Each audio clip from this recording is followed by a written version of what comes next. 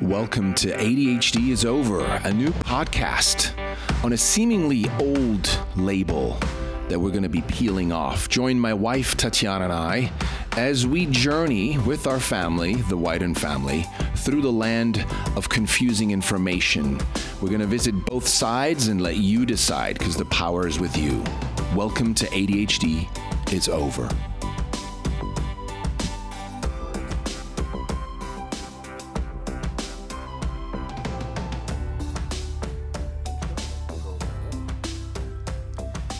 Welcome back. Today we have a special guest, Dr. Marilyn Wedge. She's an award-winning family therapist and author of the books Pills Are Not for Preschoolers and most recently A Disease Called Childhood. She also has numerous professional articles in the field of family therapy. Dr. Wedge had blogs on the Huffington Post and Psychology Today, and her work has appeared in the Wall Street Journal, and she's consulted for People Magazine, Parenting Magazine, and Natural Health Magazine on issues of child development and how to parent happy, healthy children. Welcome, Marilyn. Oh, thank you, Roman. It's great to be here in beautiful Ojai. It sure is, and today I'm joined by my wife, Tatiana. Hello. Hello, and welcome, Marilyn. Thank you, Tatiana. Great to be here. We're both really excited to have you here because you just have such a wealth of knowledge. You have a lot of experience, especially with children and families with ADHD. So we're excited. Thank you. Thank you so much. So really what I wanted to start out with is saying that the mainstream view is that there's one cause for behaviors that we call ADHD, and that is that the child has a defective brain. And my main point that I'd like to get across is that there are many causes, and I'm going to give you 7 causes of psychosocial causes of these behaviors that I have found through my years of therapy, doing family therapy, and research in the field. So just, shall I start out with? Absolutely. Okay. We're really curious, and, Sure. and I know our listeners are too, so. All right. Well, the first one is temperament, as I think Thomas Hartman also talked about in his talk, in his podcast. Some kids are just more energetic and more lively and inspired than other kids. And You're saying some of them are unique, or all of them are unique, and everybody's different. Everybody's perhaps, different. you know? And so I have twins, and they have identical twins, and they have 2 different temperaments. Mm-hmm. So kids have different temperaments. So some kids, especially boys, are energetic, high-strung, and nervous. I mean, that's just how they are when they pop out. And so that is one of the things that could be seen if they, walk around. If they want to walk around the classroom instead of sitting still in the classroom, it might be thought by the teacher as there's something wrong with the child. Maybe he needs to see a pediatrician. And often the temperamental is diagnosed as ADHD, when really it is just the child's active temperament. The second cause, and this is the number one cause that I see in my practice. I have a practice in Westlake Village, not far from here. And the number one cause of what is diagnosed as ADHD is parents arguing in front of the kids. Oh, interesting. And Really? that is the number one cause. So in other words, the kids witness their parents argue and they develop an anxiety or an restlessness or even sometimes, I guess, anger towards maybe one or both. And they feel conflict. They feel conflict because, their parents are both beloved and they feel conflict and confusion, and it kind of shatters their consciousness in a way. And so what I tell parents, and many parents are willing to do this, is everyone has arguments. Couples, do have arguments. I've been married for 41 years, and we've had arguments. I mean, you can't. You're human, especially during these times of right now. Yeah. I ask them to, when the children are asleep, don't have the arguments in the house. Get in your car, roll up the windows, and argue, so that there is no chance that the child will hear you. because many a child I've heard, well, I heard at the door that my parents were arguing. They thought I was asleep, but they're arguing. I've had kids come in, and I say, so what's wrong, sweetheart? And they say, my parents have been quarreling for so long. I mean, they just say it. They know what's wrong. Yeah. Unfortunately, not everybody listens to them. Now, is this similar, and I may be jumping ahead here, No, but it's fine. is this similar to divorced families where the divorce itself Yes. is one giant argument? Well, yeah. I mean, parents don't get divorced out of nowhere. They've been arguing for years before they get divorced. And yeah, I really have that here as part of that cause. Divorce is often a catalyst for the child to start being inattentive at school. Of course, he can't focus at school because he's worried, what's happening with my parents? Are they going to the lawyer?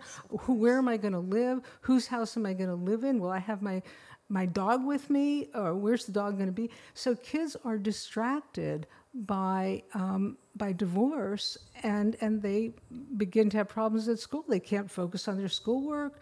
They daydream, and so suddenly they become ADHD inattentive type. But the real cause is the parents are having a divorce. And would we be able to also broaden that to say it's the stress within the child that is causing that? And that stress could have also come in any other ways?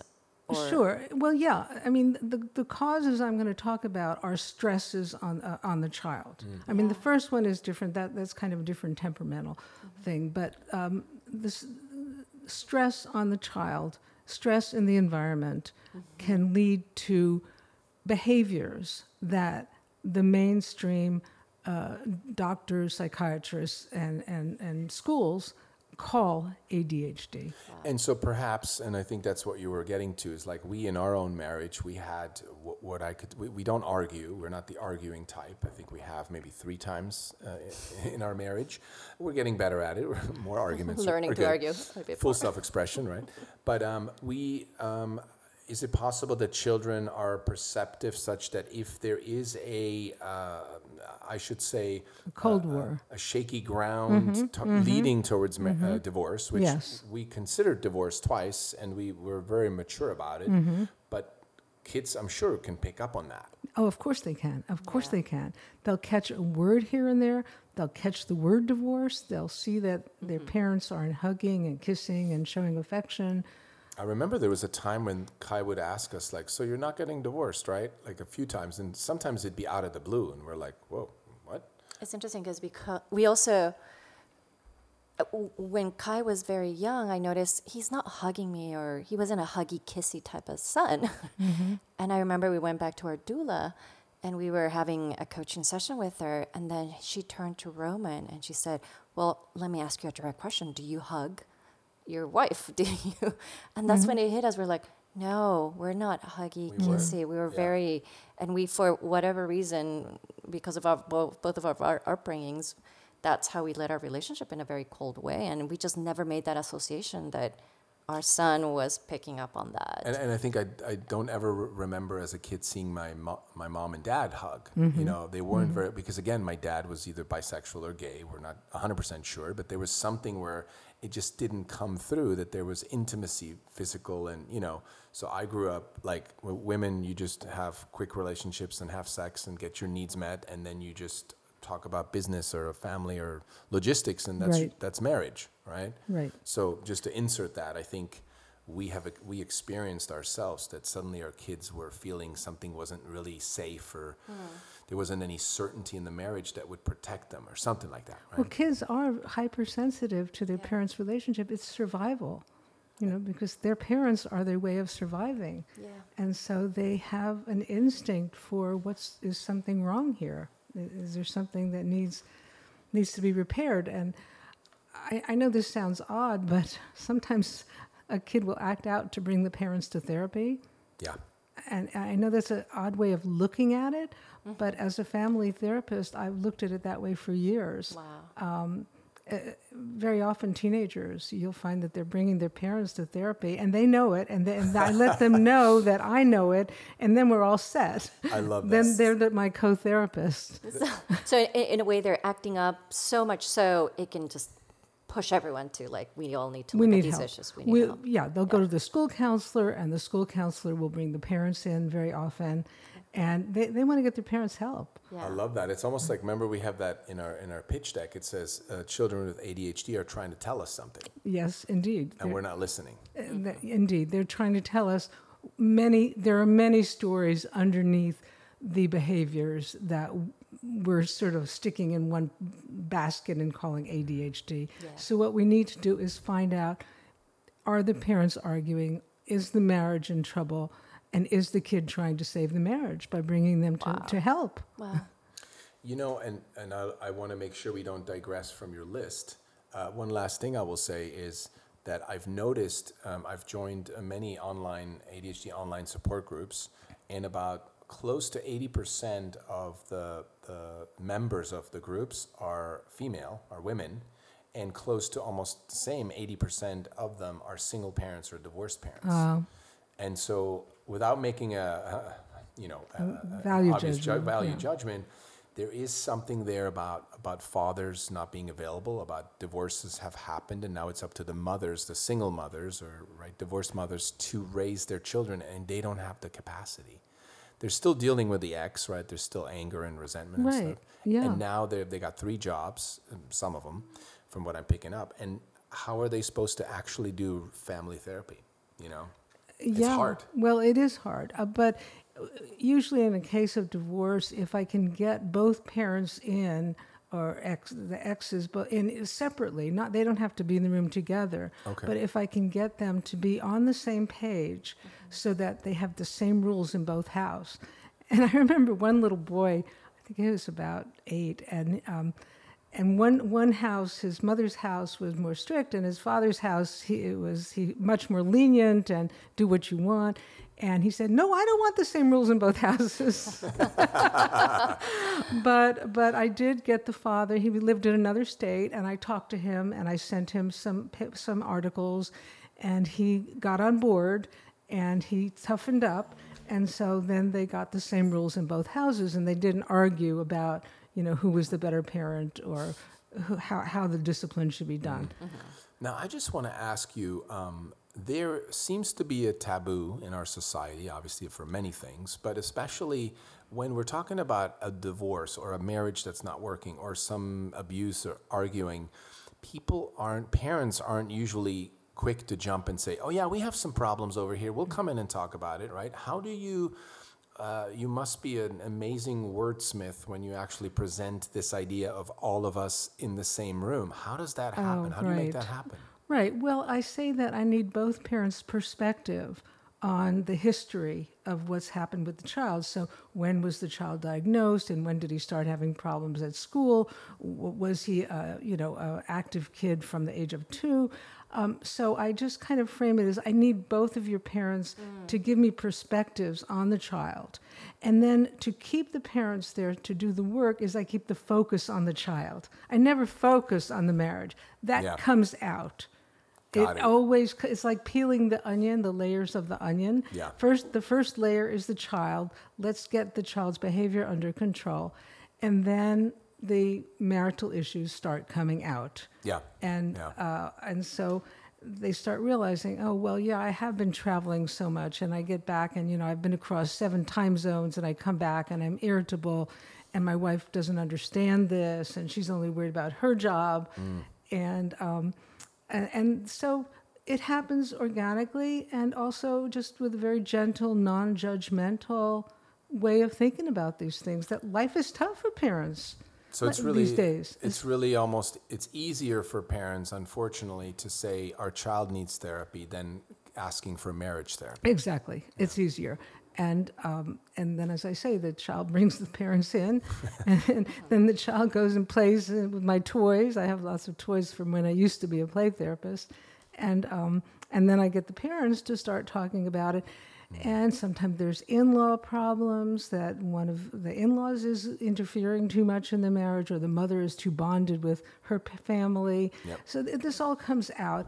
And then they fight. And you know what?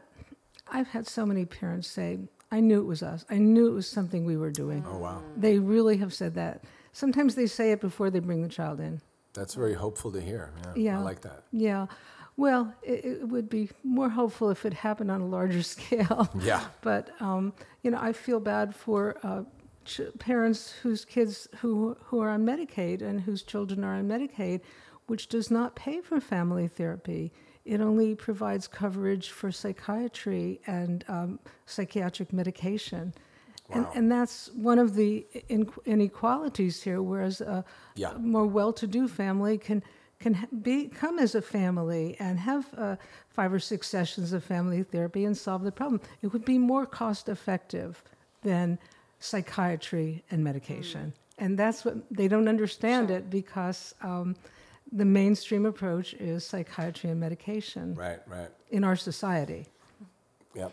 And Marilyn, in your practice, when parents have actually come to the realization that it may be them who is affecting this, impacting the child, to what level of life shift or life change have parents gone into making within their lives? Yeah, well, they'll How far have they gone from your Sure, experience? they'll have lunch together and air out the issues, or they'll, if they have someone to care for the child in the evening after dinner, they'll take a walk and air out those issues and say, I have been bugged for a long time by you doing this. So I find most parents, I'm not saying 100%, but in the 90%, parents will start to deal with their own issues, their marital issues, and in ways that I suggest, which is by phone when they're away from the kids, or having lunch together sometimes, or just taking a walk in the evening, or getting in the car and closing the windows. It's tough because they don't always realize that the kid can hear. Yep. But parents have gone to extraordinary lengths. And do you how long do you usually see on average a family doing therapy until the quote unquote ADHD symptoms calm down or disappear? Anything from 2 sessions to 7 sessions. Wow. That's actually why I became a family therapist. I started out as a child therapist doing Jungian child play therapy, sand tray therapy, and I noticed that I really wasn't getting much results. I mean, I'd get like 14 sessions and I'd get very little result. And most results came from talking to the parents in the waiting room. So I used to call it waiting room therapy. But then I heard a talk by the great family therapist, Jay Haley. And I asked him, well, how many sessions does it take to cure the kid of, oppositional or defiant or hyperactive behaviors? And he said 7 sessions. I said, this is for me. I want to be effective in 7 sessions. And so it took years of training and supervision by Jay Haley to actually start seeing the world in a different way. Wow. You don't see it really is a shift in your consciousness. You don't see the child as an individual. You see the system.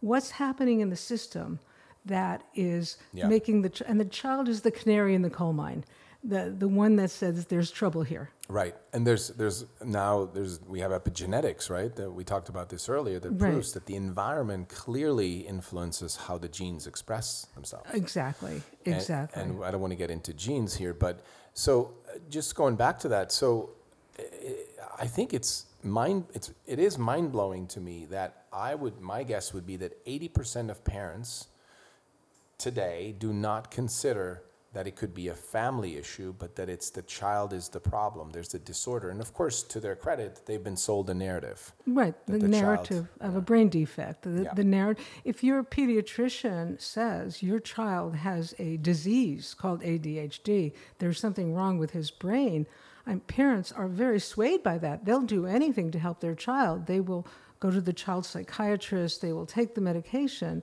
Of course, parents are well-intentioned, but it has immense power coming from a pediatrician that your child has ADHD. Or as I was saying earlier, I've had children come in, and the parents have taken them to Children's Hospital in Los Angeles or UCLA Medical Center.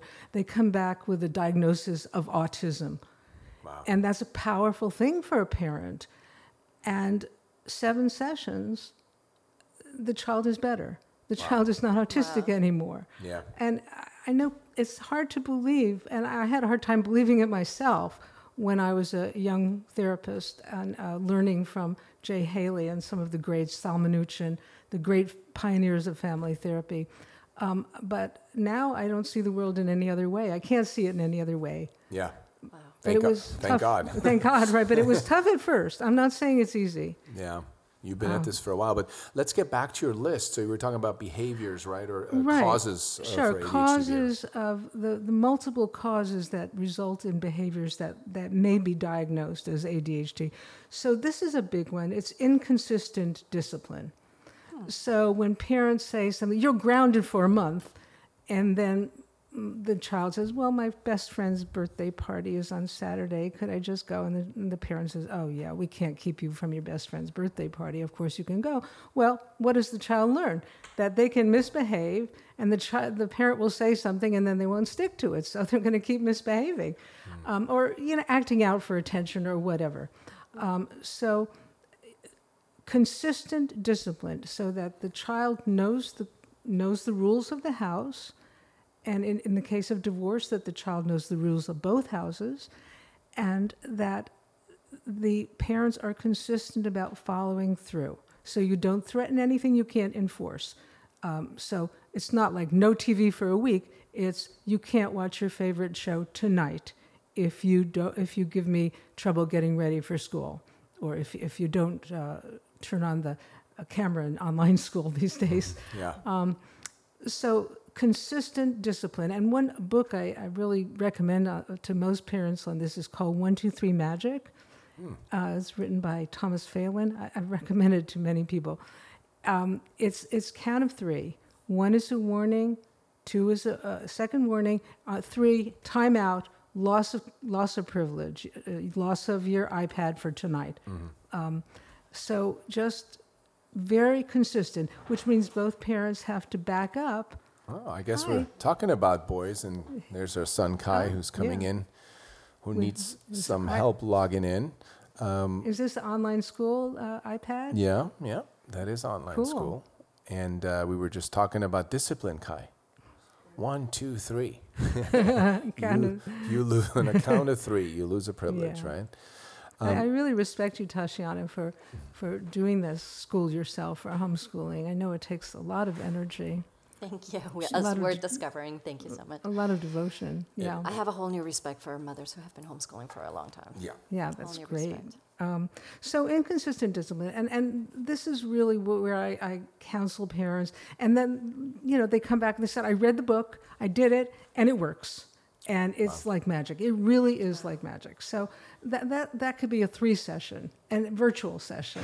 These days I'm doing Zoom sessions or FaceTime sessions, and I read the book. It works. It's getting better. It's much better. Now we have something else to work on. My husband and I don't agree on some this or that, and then we move on to that. But So is that a lot of that would show up as what they consider oppositional defiant yes, disorder, right? Right. Oppositional or ADHD. Or It can ADHD. be diagnosed as Usually ADHD. it's a combination usually. where- Right, yeah. In fact, I had a father say, so do you think he has oppositional defiant disorder?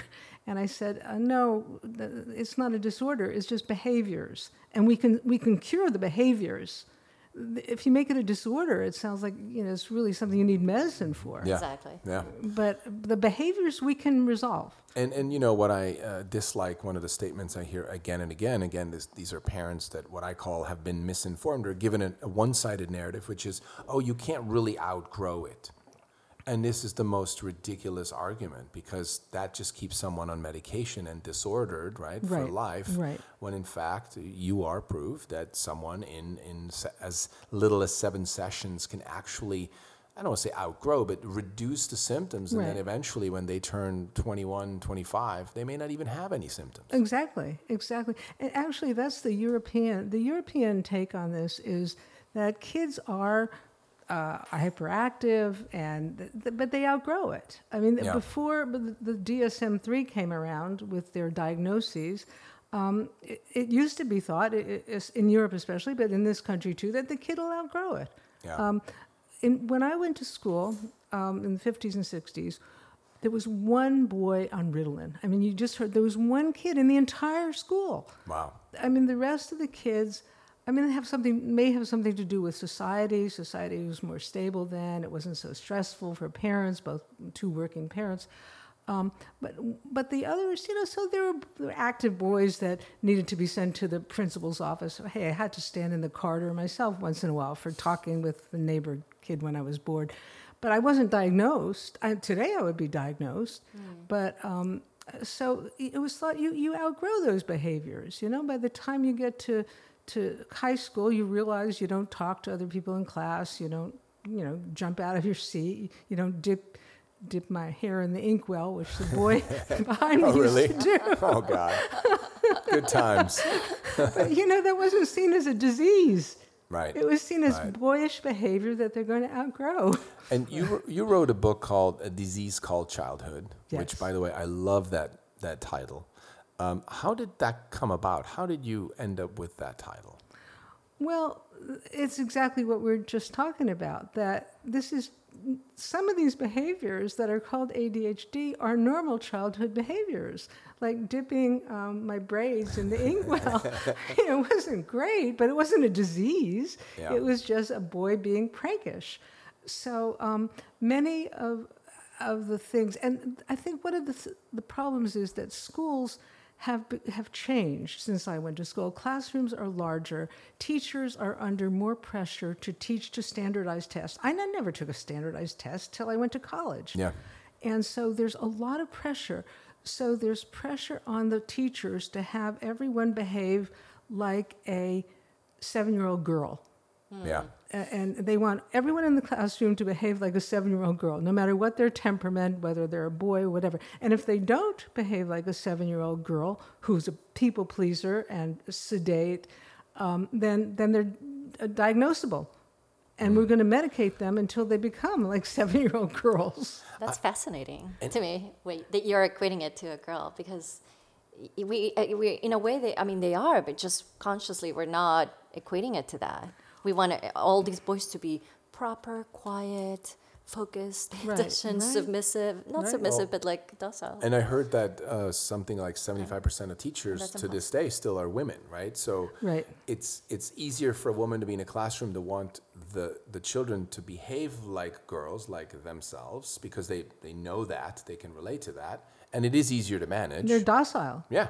And I've had, honestly, I have a few teachers I've had in my practice over the years, teaching 2nd grade, 3rd grade, 4th grade, and they'd come and say, "Oh, I have mostly girls in my classroom this year," or As in, yes, my celebration. class, yes, and but I have a lot of boys in my classroom. And Yeah. then I think I mentioned there was one parent that came in recently and said that of the 12 boys in the class, her son's classroom, 10 were referred for diagnosis and were taking medication. Wow. And 10 out of 12 boys. Wow. That's crazy. And she didn't want her son to be on medication, so she came to me, and there were marital problems to be worked out. That's actually a great point, because when they have the statistics of 1 out of 12 school-age children, but that's boys and girls. If you break that down to just boys, it's a much higher rate. Yeah, boys are diagnosed 4 times as many. Now, I have a question. It's been a burning question since I started this project. So if we're saying, in a sense, and we all agree that traumatic stress or the family not working well at home, right, is a cause for children to get diagnosed or labeled with ADHD, but it's more boys than girls. So is it that girls are they're taking the same stress and trauma more internal, and they later will develop more of like depression, anxiety, other quote unquote disorders? Or It's possible, but a lot of girls, they're diagnosed with inattentive ADHD, Right. inattentive type, and they don't necessarily need medication. So So it's because they're not hyperactive. They they're don't not disturb, right. They're not impulsive. but they're still They're dealing just with. distracted, and they're distracted because they're worried that their parents are going to get divorced Right. because their father doesn't like their grandmother. So in other words, technically girls could have a similar rate of ADHD, but they're not, because they're not physically agitating the classroom, Right, they're exactly. not diagnosed. Okay. Yeah, it's true, and it's true. They come in with other kinds of diagnoses. And I guess that's why later in life we see a lot of women struggle with other disorders, because somehow they have to be processed, right? The divorces Right. and the trauma and all that. Yeah, they develop eating disorders in high school, bulimia, anorexia, Yeah. that kind of thing. Yeah. Got it. Okay, yeah, I was just curious. But anyway, so the last one was the discipline, That was right? inconsistent discipline. Yeah, So that's a good if, one If both for us. parents are on the same page and you have these conversations away from the child, what's fair? What is a fair consequence for what behavior? And I usually ask parents to focus on one behavior, the one behavior they want to change, and we change that first. So often it's getting dressed in the morning for school, or getting dressed and breakfast in the car. How about just getting out of bed? Yeah, that's another one. 1, 2, 3, right, out. right. Well, we're going to make you a star chart, or a star chart, and then for every day that you do get out of bed at the right time, then you get a gold star. And if you get 3 gold stars out of 5 school days, then on the weekend you get to go with daddy for frozen yogurt, Ice cream, yeah. or ice cream, or pizza. Yep. You get a prize. Actually, it can be even more instant gratification than that. I had one strategy which a parent recently did. I tell parents, go to the dollar store and get a bunch of little toys, wrap them like gifts, and put them in a big grab bag, a big bag. Yeah. And if you every time you get a gold star, you get a toy. And then if you get 4 out of 5, then you get to go for a special outing. You get to have a friend over for pizza, Right. or go for ice cream or something like that. I like that. And it really works. So that's kind of the rewarding positive behavior, as well as having consistent Yeah. consequences for negative behavior. I think we've tried some of these, but inconsistently. So Right. therefore they don't work. See, a lot of parents say that. Well, we tried a star chart. And I said, well, did you do it consistently? Right. No, we did it for a week or 2 and it worked pretty well, so we stopped. Yep, exactly. So it takes devotion, but I had a parent recently say that they had tried the count of 3 and the star chart, and it worked perfectly. Wow. It really changed their family life. That's Amazing. great. We'll Yeah, look that into one it. we'll definitely look into. We could use some of that. Yeah. Well, I know it's tough, and part of the point of consistent discipline, it cuts out the yelling, because yelling at a child really is very painful for Yeah. the child, and Yeah. it makes the child feel just terrible and angry and upset. So if you have inconsistent discipline, then there's more likely to be yelling. Yeah. Whereas if you are consistent, the child knows the rules, and that's what's going to happen. That's great. Yeah, there's definitely some. Our dog Max, I think he wants to go visit the kids, maybe. Yeah, it's interesting because as first-time parents with our oldest son Kai, I remember there was a couple times when I can be very honest about that. There was probably 2 or 3 times where I got really upset and yelled and slammed my hand on the table, and I remember that he was just shocked, right? And there was one time, I think I did it once or twice, where I slapped him, but not a full-on slap, because Right. I'm aware I'm a big guy, but it was just one of these like, child, just stop it, right? And I remember after taking parenting classes that I was like, oh, I'll never do that again. And I was Yeah. clear Yeah. that it was A, not effective, B, it's traumatizing, Yes. the slapping and the yelling. And ever since we transformed that, I mean, it's changed. I can tell slowly it's Right. changed the behavior. Yeah. But I remember I didn't know any better.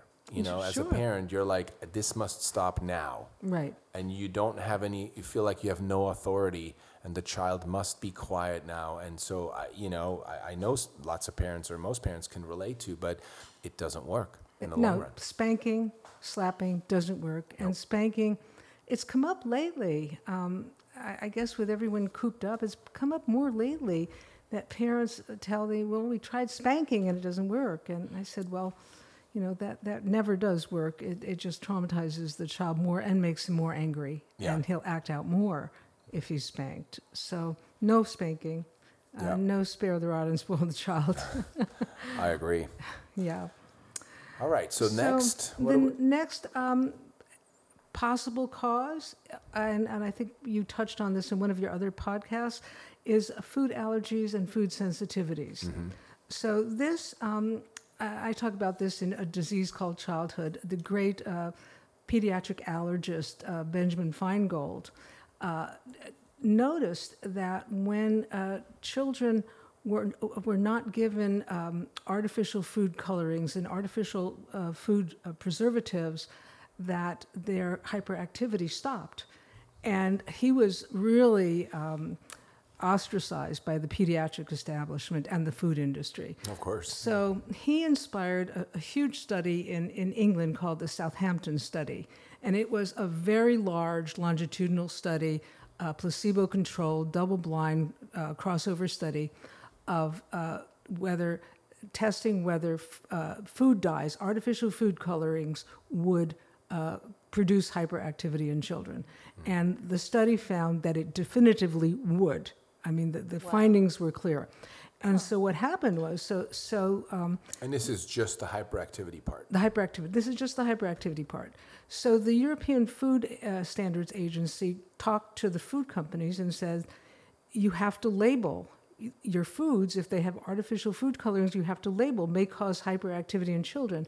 Well, the food companies, the big ones, Nestle, Kraft, they are Mars, producer of M&Ms, they didn't want to label it, so they said, we're not going to use artificial colorings anymore. We're going to use beets for red coloring, saffron for orange. And so in Europe, if you buy M&Ms, they're only natural foods used for the coloring, but not in the United States. The food industry here didn't do that. They attacked the Southampton study. There were congressional hearings on it, but the food industry was very powerful. So at that time they did not ban the artificial colorings. However, in recent decades they've stopped using the red dyes in foods, and there's a yellow dye that also. Yeah. So they have on their own initiative, because parents were becoming aware. Right. They were becoming Right. aware that it makes kids hyperactive. Yeah.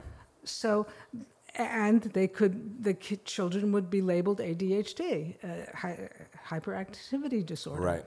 Right. So that is one possibility. So if none of the family things seems to fit, then I go to diet, Got it. sugar and artificial food colorings and preservatives. Yeah. Yeah. That's great. So, and it's really tragic because Feingold was ostracized. Nobody would publish him. And he really did a great beneficial service to children and parents. It happens a lot, as you obviously know very well, that somebody comes out with a non-conventional or against the mainstream belief. Exactly. That there's going to be what is it? Ostracism. Ostracism. Right. Thank you. And that's unfortunate, and it always makes me sad that there's such great studies. We recently discovered Nadine Lambert's study about Ritalin, that it actually, parents are always told your son or daughter will self-medicate if they're not medicated for ADHD, and she actually kind of proved the opposite. Right. That exactly. if they are medicated, it's more of a gateway to medicate later, and that study never got published. Well, she was hit by a garbage truck coming out of her office in Berkeley, I believe. Exactly. Yeah. And That's astounding to me that a 30-year it's a 30-year study that never saw the light of day. gone. Exactly. And she was attacked at I think it was the National Institute of Health conference where she presented the findings. Same thing, ostracized. Yeah, same know. as Feingold. It's Yeah. a shame. It's a shame. Yeah, that really is. Anyway. So anyway, more research here. There is a lot of research now coming out. When I wrote my book, there were only a few studies that your birthday month can affect your being diagnosed with Really? ADHD. Yeah. Related to school. If you have a summer birthday and you're put into kindergarten early and you're among the youngest in the classroom, a child who's just turned 5 in say, August before school starts, and a child who was born in January, that's half a year difference. In the life of a child, that's a huge proportion. That makes total sense. And so being among the youngest in the classroom is a risk factor for being diagnosed with ADHD. That's amazing. I had a hunch when when our boys were at a school where it was multi-age, right? Nobody got pointed, to or diagnosed because there were different ages and it just wasn't the standardized, The teacher limitation. accepted the different levels of maturity. Yeah. Right. Whereas in a mainstream classroom, you have to have one standard of maturity. If one kid is acting more immature than others, he stands out. He's sent to the principal's office. Pretty soon there's a referral for evaluation for ADHD. Yeah. So this is really important, that you don't want to rush kids into kindergarten, especially boys. You want to, there's an advantage. Malcolm Gladwell wrote a book about this called Outliers, that he found that some of these great performers like Bill Gates, they were among the oldest in their classroom. Yeah. And so they had an edge. So being among the oldest in your classroom gives you an edge. Max just came to say Hi, he loves Max. you. Our He's a dog Max is lovable back. dog. Hi, Max. It's interesting because, parents are rushing their kids into schools and they're signing up for preschools before the child is born because they want to get on the Ivy League track. Right. To get there, if you could get there a couple years later, it's not the end of the world. It really No, isn't. I wish most parents felt that way. It's like, come on. Really. Kindergarten is for socializing and not for learning to read and do algebra. Right. Really. So giving your child the gift of putting them in, say, junior kindergarten, pre-kindergarten, and so they can socialize but not be rushed into the academic work, that is definitely a factor. And there's a lot of research on this now. And what do you feel like is that that what I call trickle down? I call it the carrot on a stick. The get in an Ivy League school and be successful, and that thing that's pulling parents so much to get their kids in there, get them standardized and tested and academically perform and all that. How can that change? What can we do? Well, it's a big question. It's I know. a big question. We have a have and a have-not society. And if you're not in the have, the ones that get into the good colleges, that get the good graduate schools, that become doctors and lawyers and professionals, then your kid might end up in the have-nots. And it's getting more competitive. So I think it's really crazy because I see a lot of teenagers who are under incredible pressure from their parents to go to an Ivy school, and they just have breakdowns. I saw one recently. She just fell apart because she couldn't stand the pressure. What does it matter? Really, what does it matter? Your child needs to express their best talents and abilities, and there are all kinds of colleges and trade schools and art schools that will help them express themselves at what they're good at. Right. They might not be good at fitting into an Ivy League school. I never rushed my kids to go to Ivy League schools. I didn't. That's great. They just did what they did, and one is a doctor, and one is a lawyer, and one is a founder of a microcredit for women in Africa. Wow, that's awesome. And we never, we were totally surprised at all of their choices, but you just kind of sit back and let them do their thing. Yeah, that's beautiful. And I think, the fear of your child not, quote unquote, turning out, I think is what parents are worried about, that they're going to end up homeless or a drug user or single and no job. I get it. It's a valid concern. We had too when we went to this child-led school. We're like, they're not learning anything. They're just reading. They're just sitting under a tree and playing with mud. Like, are they going to learn anything? And they totally learn because they want to learn. Yes. But when they're not pressured, they will learn. Right. And when they're pressured, they might also learn if they're on medication, if they're forced to do it. But eventually, as adults, they're going to be frustrated, disappointed, insecure, unhappy. Who knows, right? And they rebel. They rebel. They rebel when they're teenagers, too. they rebel against their parents. And it really takes, as it was in our case, like deprogramming. We had to deprogram ourselves from the traditional route that we've all been raised under, that this is the one way to succeed, or this is the one way to achieve, and that is not true. That's not true.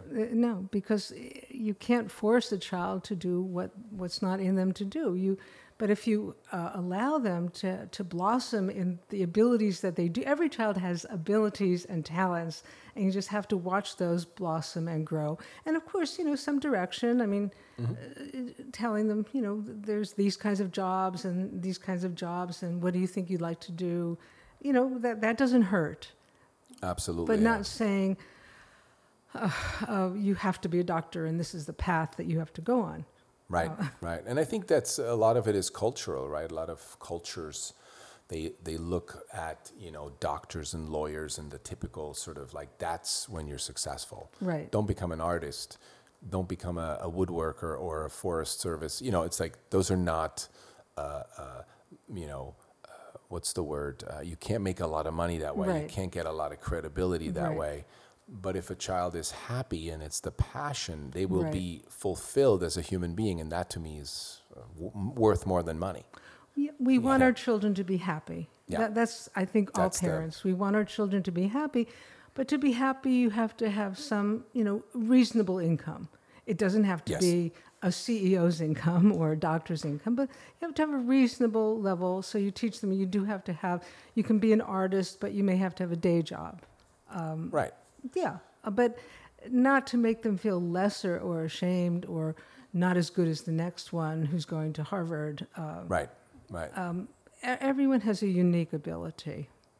That's beautiful. Yeah. So I know we keep digressing. We have one more. One more. They're all so great that they all open up a whole slew of topics. So that's great. Well, this one is a little hard to talk about. It's the but in some ways it's the most important. So number 7 on my causes of behaviors that might well in our society be diagnosed as ADHD is abuse, physical, emotional, or sexual abuse. And the real shocking thing is that according to experts like Bessel van der Volk, about 1 million American children each year are victims of child sexual abuse. Wow. And 1 million. 1 million. 800,000 to 1 million. A year. Yeah. Wow. Yeah. According to doctors who deal with this exclusively, like Bruce Perry and Bessel van der Kolk. Yeah. I mean, that doesn't even land for me. 1 million that's a huge number.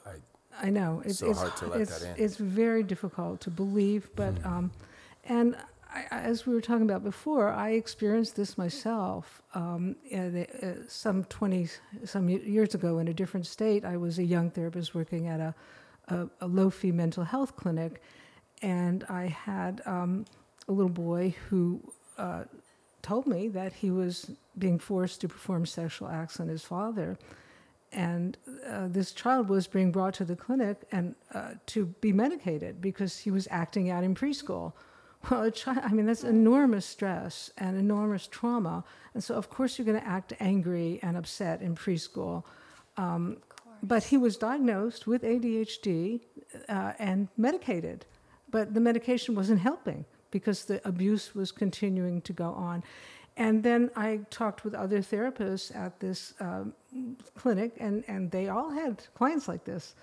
And it's very difficult to face. I mean, in maybe where we live, it's not happening as much in this rarefied atmosphere of Ohio, Westlake Village, but it does still happen. Yeah.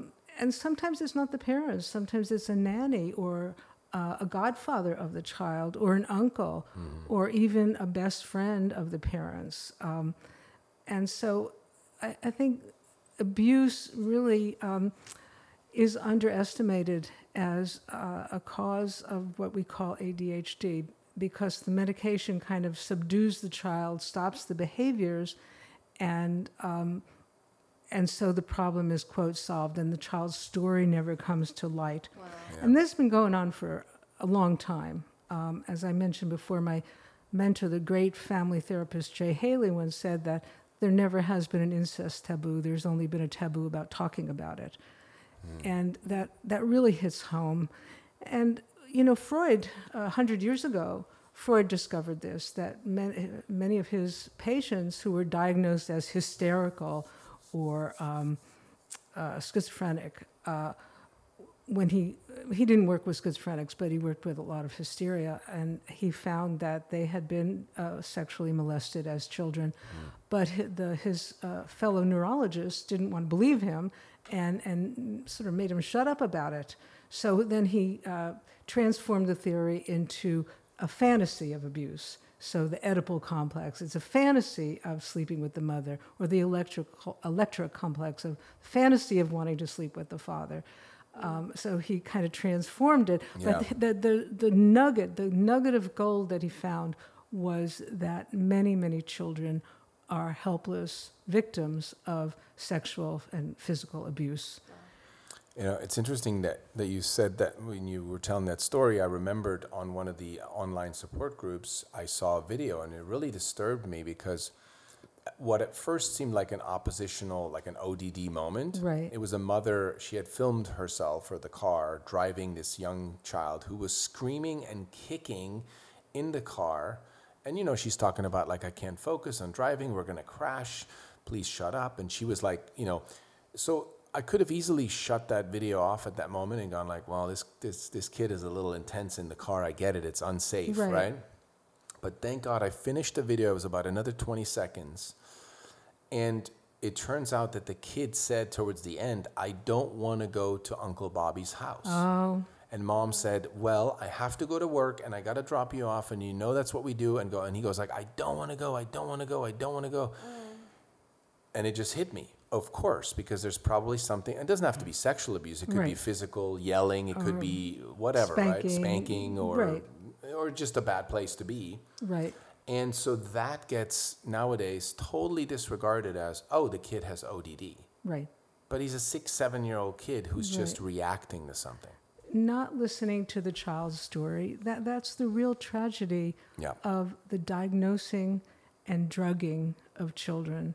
It's not listening to the child's story, whatever that story is, whether it's, the nanny is touching my privates, or I feel sad because I think you're going to get a divorce, or that story never gets told because the child shows these behaviors, which a group of psychiatrists have labeled ADHD. And even the lead author of the book, of those DSM-4, Alan Francis, has said that these were not intended to be real diagnoses. They were intended to be social constructions, which, be that as it may, he's had a change of heart. He's had some repentance about that.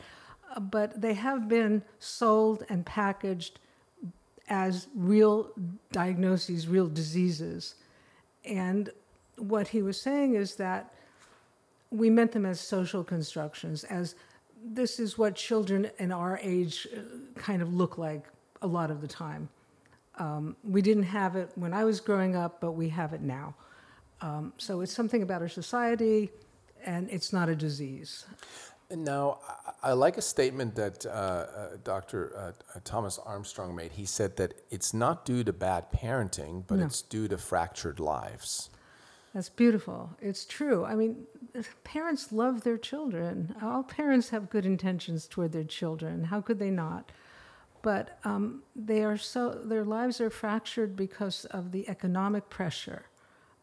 Again, we live in a have and have-not society, so you don't want to fall into the have-nots. You want to be able to give your child a safe life and good schools and good education and send them to college. And so both parents are working, and that fractures family life. That was our case. That was our situation. Yeah. I mean, family dinners. We had a family dinner every night, and now, one kid is at soccer practice because that looks good on his CV for college, and one kid is at piano lessons because that's going to help get her into college, and one parent has to work late because they're talking to Europe, to the office in Europe, and so there's no coherent, structured family life. And that's really sad because children need structure. It makes them feel safe. They need to know when the mealtime is. And that's a point I make in the article, Why French Kids Don't Have ADHD, is that in France, you have your 3 meals, the kids don't have snacks between meals. It's a very structured life. It's becoming a little different. My French colleagues are saying It's getting Americanized now. It's getting globalized. It's kind of a globalized culture. Yeah. But traditionally, it was very structured. Everyone knew they didn't eat a bag of potato chips before dinner and then say, I don't want to be at dinner, I want to watch a TV show. So that is the way our lives have become fractured.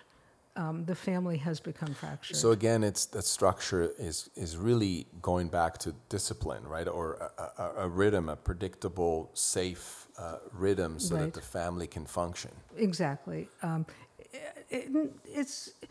discipline is a part of it. The child knows the rules. If they break the rules, they're going to get a consequence. But it's just knowing that they're going to have breakfast in the morning and that mommy will be there. If daddy has to leave early, mommy will be there. Knowing that they're going to have lunch and that they shouldn't eat any junk food, that if they want a snack, they can have sliced apples, sliced pears, and then dinner is together as a family. That kind of predictability makes a child feel safe. Yeah. They like the structure. It makes them feel contained. So that's a big, right? Feeling safe, obviously in the case of abuse of any kind, the safety is taken away. Right. And what does it get replaced with when a child doesn't feel safe? It gets replaced with out-of-control behavior, with like Acting just out. at random acting out behavior, just confusion, chaos, inattentiveness. If a child doesn't feel safe. I understand that the prefrontal cortex, right, sort of gets hijacked by now having to deal with the lack of safety or uncertainty, and it gets replaced with, they're trying to stuff math and geometry and whatever into a child's head, but the child is processing a possible divorce or whatnot. Right. How can you possibly do both at the same time? Exactly. That's why trauma rewires the brain. Trauma affects the brain, and all kinds of trauma. It doesn't have to be abuse, but just being slapped or being spanked or watching Bambi if you're too young can be a little Traumatizing. Yeah, it can be, and the kinds of TV exposure. Oh, that's another cause I didn't actually mention that was on my list. And that is overexposure to electronic screens. There's research that absolutely proves that makes a child distracted. The light and the energy. And the pace of it. Yep. What the one research study found was that one group of children were given Sesame Street or something like that on PBS, and another group of children were given fast-paced cartoons. And after 20 minutes of that, they were given a cognitive test, that tested memory, executive function. And the ones that watched no TV and the ones that watched PBS shows with a natural pace scored high, about the same. And the ones that watched the fast-paced cartoons scored much lower. So it's really that fast pace. The child hasn't evolved to be able to process that.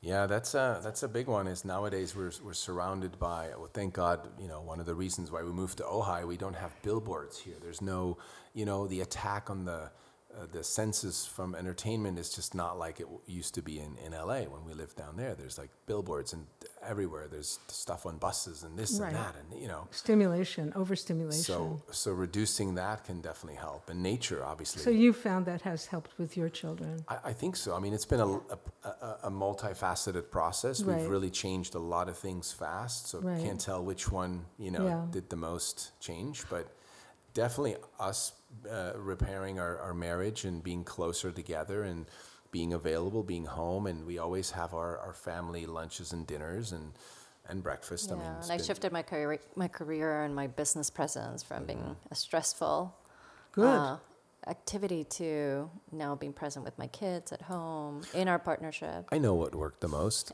I finally stepped up to be a man. I would say that was the big. What do you mean by that? I've sort of been in this prince boy behavior for most of my life because I didn't have a role model who was really in the masculine and who really was there to create certainty and safety for my wife and my children. So finally, through mentor and relationship area, I was able to step. I'm still working on it, but I was able to say I can provide for the family. I can make my wife feel safe. She doesn't have to work if she doesn't want to. Of course, she loves working, but it's not that she has to, because if I don't hold up my end of the bargain, she was afraid that she has to provide, right? And she comes from a background where women did that. So we're the perfect match because I had to step into my masculine and she got to step into her feminine. And during my life of being overly stressed, I was just doing it out of the fear of I need to provide. I have to be the provider. Right. Because in your family, the men were either away at war or they were gone, and so the women had to run everything. Right. Right. And so me stepping up created more safety for her, and I think the children feel that. Yes. Right. I think so. That creates another presence of the father. So but it's required a whole rewiring of the entire system, as you indicated. Yeah. And so I'm just saying that because I know that if men could step up into the masculine and be men instead of boys, we would see a change even in ADHD. That's my claim. That's a wonderful point. That's really a wonderful idea. Yeah. Because so many divorces are the husbands run away because, my child has ADHD. I'm not going to deal with that. I'm out. Yeah. Right? Or they were too young when they got married, or they were never taught what it means to be a man in the masculine, right? And I'm not talking this sort of 50s dynamic of the housewife and the man is at work. Really, the masculine, a grounded father who is there to be the rock. Right? Yeah. And that allows and creates safety and certainty. And that's what's missing. Like you said, if the safety's gone in the child's psyche, then they replace it with anxiety and fear, confusion. And so inattentiveness. So that would be my claim, is to what helped you? What helped me and the family in return, just for me to step up. And everything else, followed. Well, I think that's very brave and courageous of you to look at yourself in that depth and to come up with that and to say it. I think that takes courage.